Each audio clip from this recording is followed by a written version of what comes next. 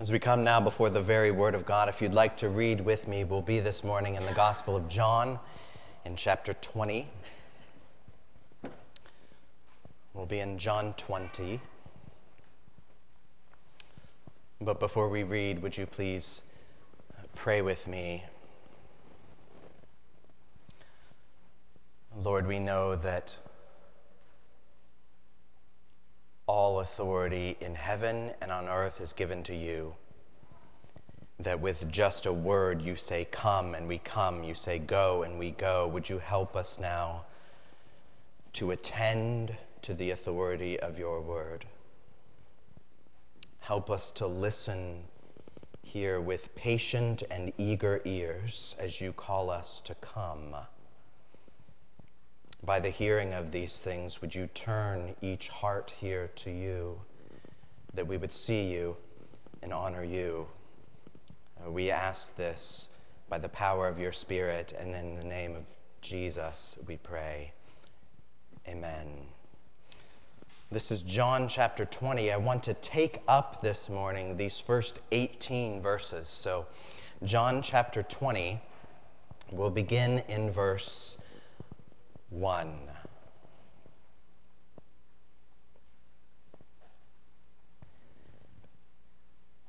Now on the first day of the week, Mary Magdalene came to the tomb early while it was still dark and saw that the stone had been taken away from the tomb.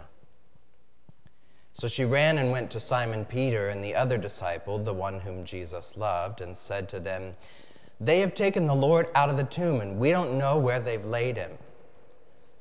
So Peter went out with the other disciple, and they were going toward the tomb. Both of them were running together, but the other disciple outran Peter and reached the tomb first.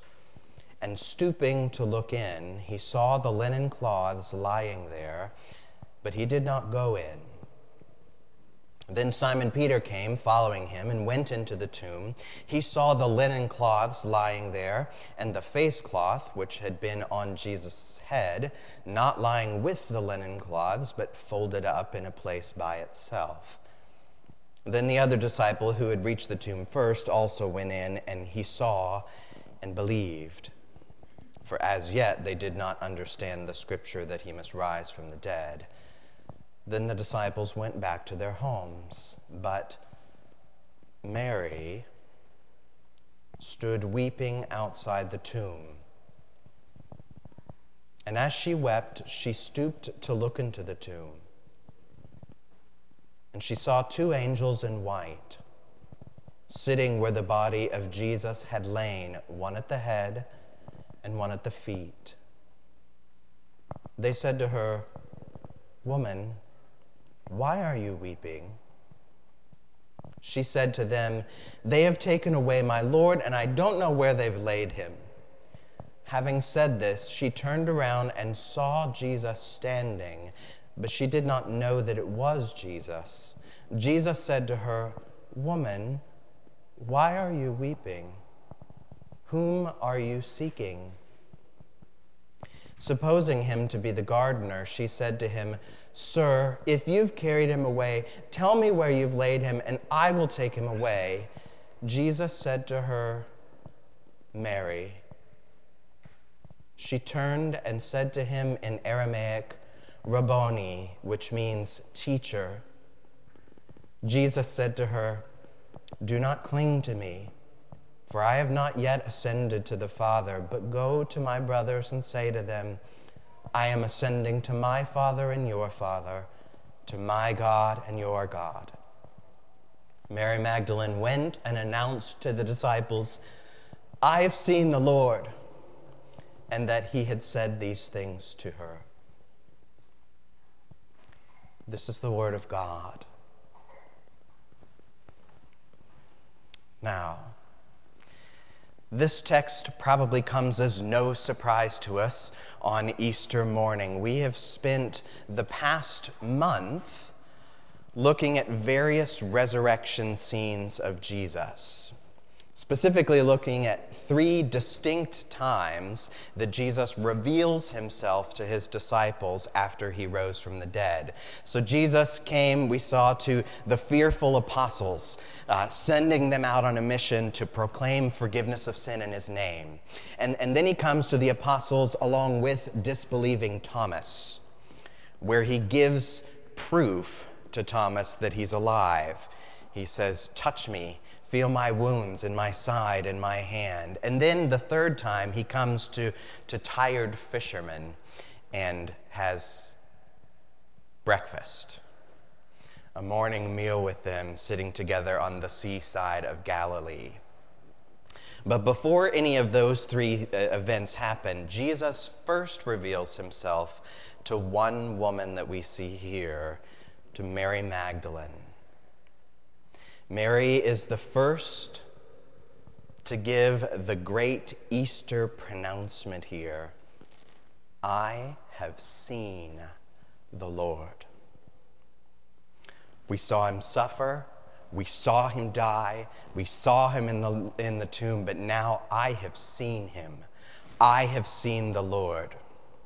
But this was not what Mary was expecting when she visited that tomb early on this Sunday morning. So Jesus, we know, had previously told his followers that he would be alive again in 3 days, but they didn't understand him at the time. So when Mary comes now, on the day after the Sabbath, early on Sunday morning, she shows up here and sees the tomb open and empty. And her first thought isn't, "I knew it." Her first thought is not, "He said it, he did it, he's alive." Her first thought is, "Somebody took him."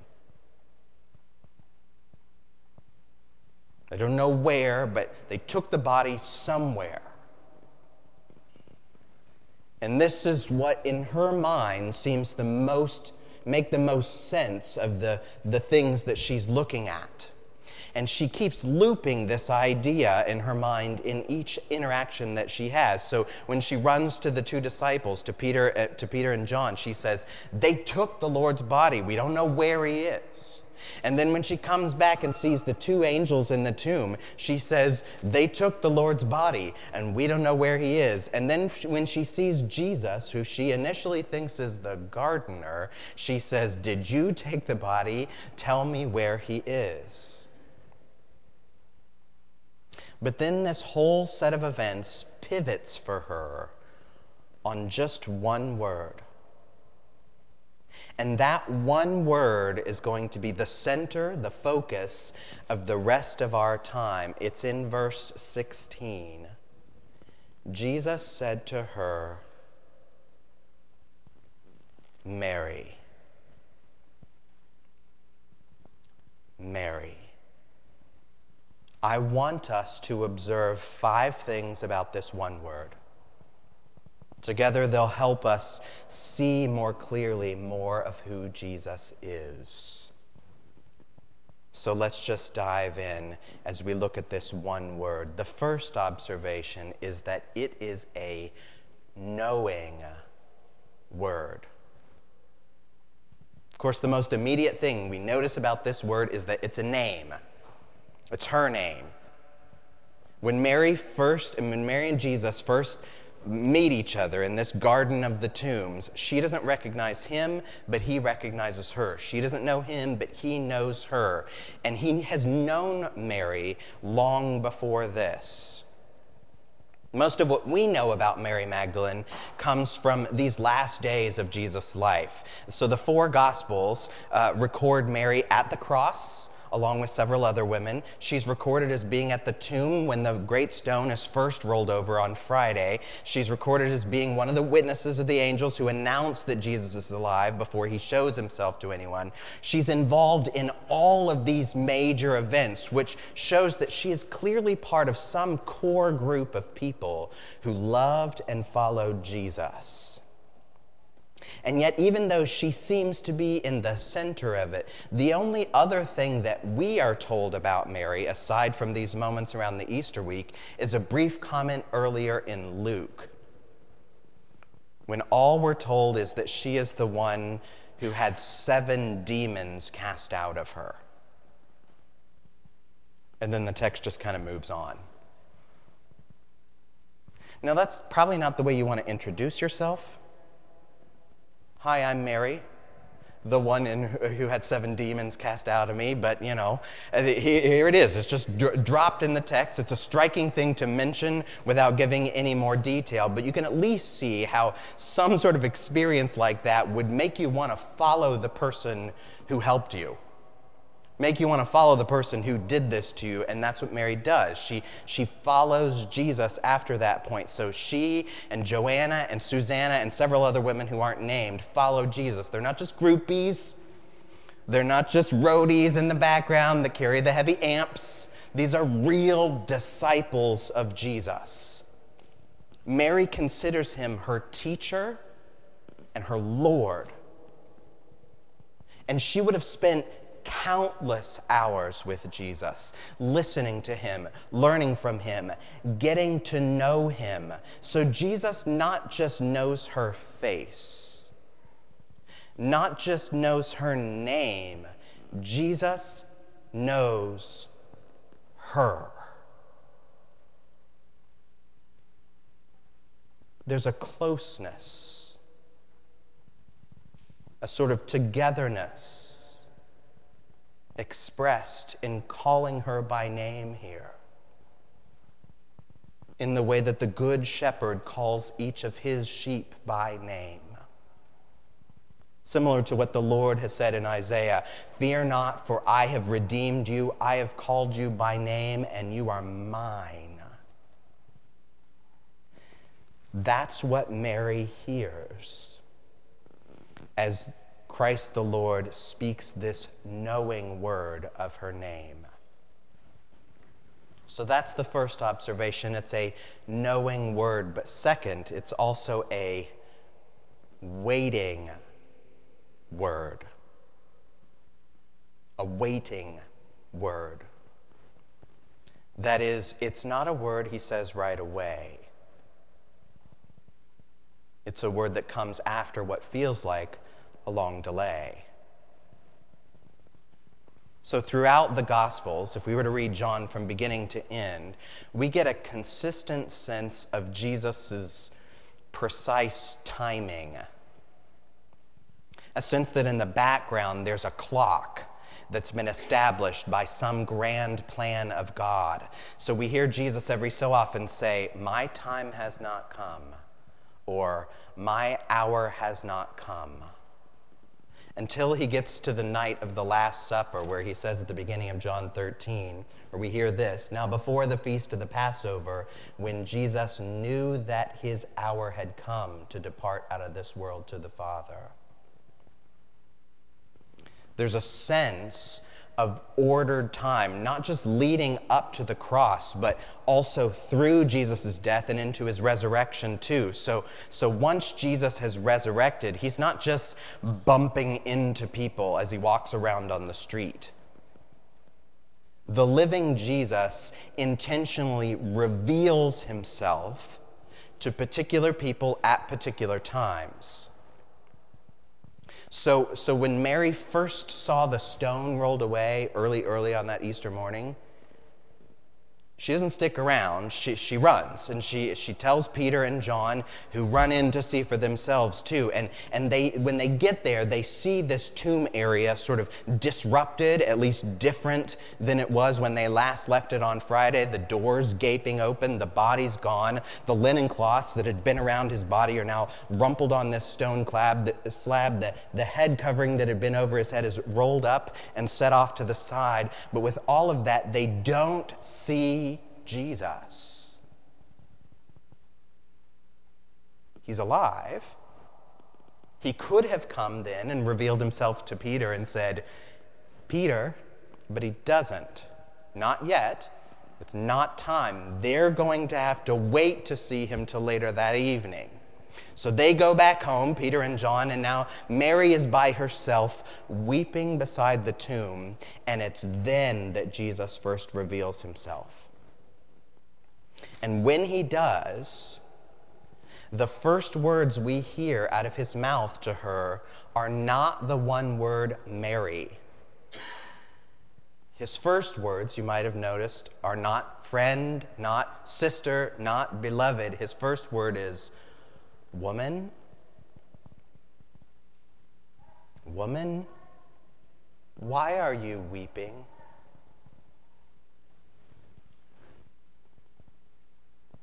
And then Jesus waits until after she has responded to him to then speak her name, Mary.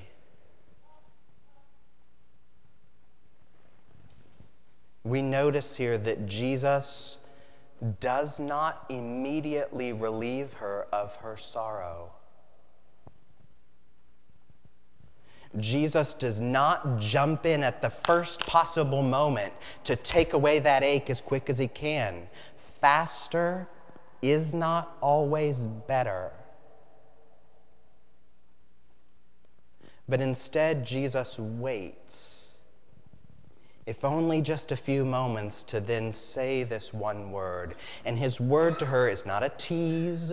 It's not a test. He's not toying with her. His word just waits until the time is ripe. That's the second observation. It's a waiting word. Now the third. This is a caring word. A caring word. Up until this word, Mary, it's hard to know how to describe her. She's in a flurry of disarray. And in the moments directly before the word, she's just sobbing. It's a very sad moment beside the tomb. She can't find the missing body of her Lord that she had built her whole life around. And when she sees this man whom she initially thinks is the gardener, which is mystifying to us, she says to him, "Tell me where you've moved him, and I'll take him." As if she's going to be able to, pick up or drag or carry this lifeless body on her own. In all of these things together, we see and hear a woman who is distraught, dismayed, desperate. And because of that, some people have criticized Mary for what they think here is a lack of faith. If Mary would have just believed, she would have been just fine. And I don't think that criticism is warranted here. When I look at this, I see a woman who is full of faith, even in the midst of her distress and confusion. I suppose we don't know, only God knows the heart, but whatever we might think about Mary's faith or maybe lack of faith, we at least cannot accuse Mary of a lack of care. You can't accuse her of a lack of care. All she cares about now is finding the body of Jesus. She's absorbed in this total, complete attention focused on that. Have you ever been so fixated on just one thing that it's like you can't even see anything else? The sky could be falling down and you wouldn't even notice. That's what's happening. And her care is not just one-sided. The care's not just coming from Mary to Jesus, but also from Jesus to Mary. Jesus cares too. Even though Mary is the one who seeks Jesus, Jesus is the one who finds Mary. Now, Jesus is not caring in the same way that she is. He is not consumed by care for Mary. Mary is not the center of his universe. Nobody really wants that. That sounds nice in theory to some people, but in reality, it would be really crushing to be the center of anyone's universe, much less to be the center of God's universe. So Jesus isn't consumed by care for her, but he's also not just distracted either or preoccupied. sort of carelessly half focused on her because he's got a busy schedule. Come on now, Mary. It's Easter morning. I got places to go, people to see. People are going to talk about this for centuries. No, in this moment, for just a moment, she is the apple of his eye. She is the focus of his attention as he speaks the caring word, Mary.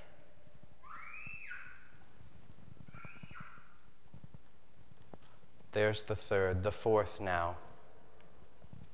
This is a satisfying word. A satisfying word.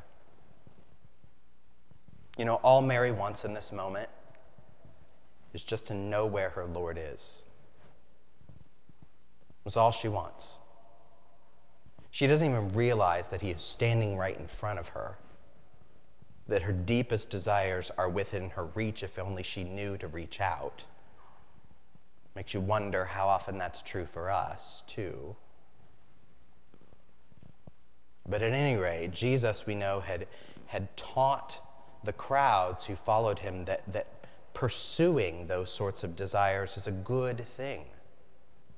We're not just to crush or pretend like we don't care about things. These desires are good. He said to the people in the Sermon on the Mount in Matthew chapter 7, if I can find it, he said, "Ask, and it will be given to you. Seek, and you will find. Knock, and it will be opened to you." So here is Mary standing at this door, asking, seeking, knocking. Please, please, please, somebody, somewhere, someone, tell me, where is my Lord? And then Jesus, with just one word, Mary, offers up the latch that will throw open that door. His speaking of her name is the very open sesame to her longing, and her desires then are satisfied. More than satisfied, even. Because you know what she asked for was the body of Jesus. What she got was the body of Jesus, living, breathing, standing, and calling her name. In that moment, you could have offered Mary the world on a string, and it would not have added one drop to her sense of satisfaction. She has everything she wants.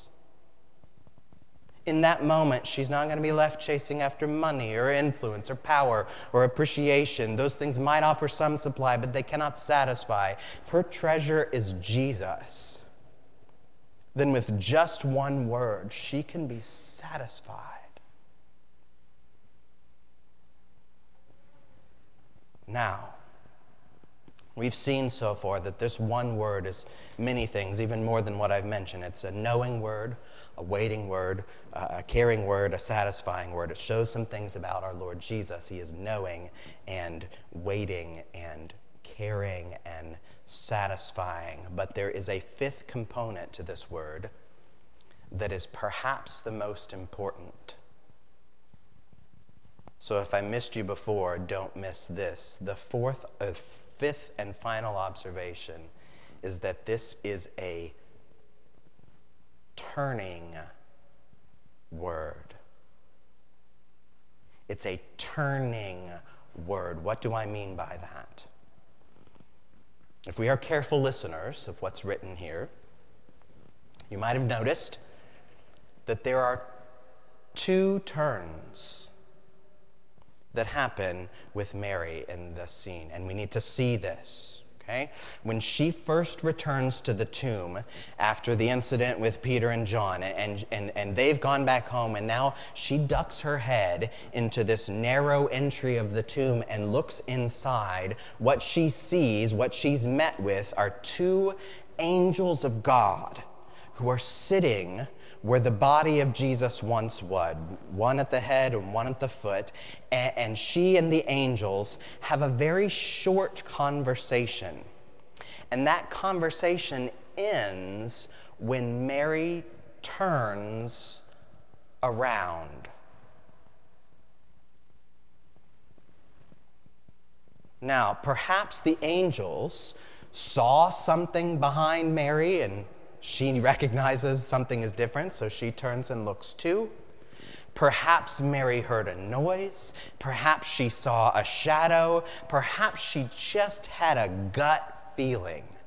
But this is what we hear in verse 14. Having said this, she turned around and saw Jesus standing, but she didn't know that it was Jesus.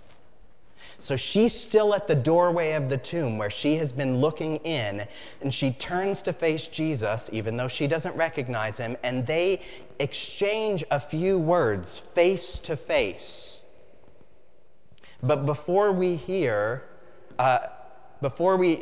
exchange these few words, and then we hear Jesus speak our one word in verse 16. Listen, Jesus said to her, "Mary," and she turned and said to him in Aramaic, "Rabboni." She turns again. So in other words, her body is facing Jesus, but something within her is still facing back into the tomb. Something in her mind, in her heart, somewhere is still distracted, still torn, still searching for the one who is living among the dead. But when Jesus speaks the one word, Mary, she makes the second turn, and all that is within her now turns and faces the Lord. Jesus has just turned her heart with a word. That is the very power, glory of God. The very voice that said to the dark, "Light," and there was light. The very voice that said to the storms, "Peace," and the waves were still. The very voice that said to the demons, "Go," and they would flee. That voice now speaks to the woman, Mary, and the eyes of her heart are opened, and she can see the Lord. Jesus speaks a turning word, and that is enough.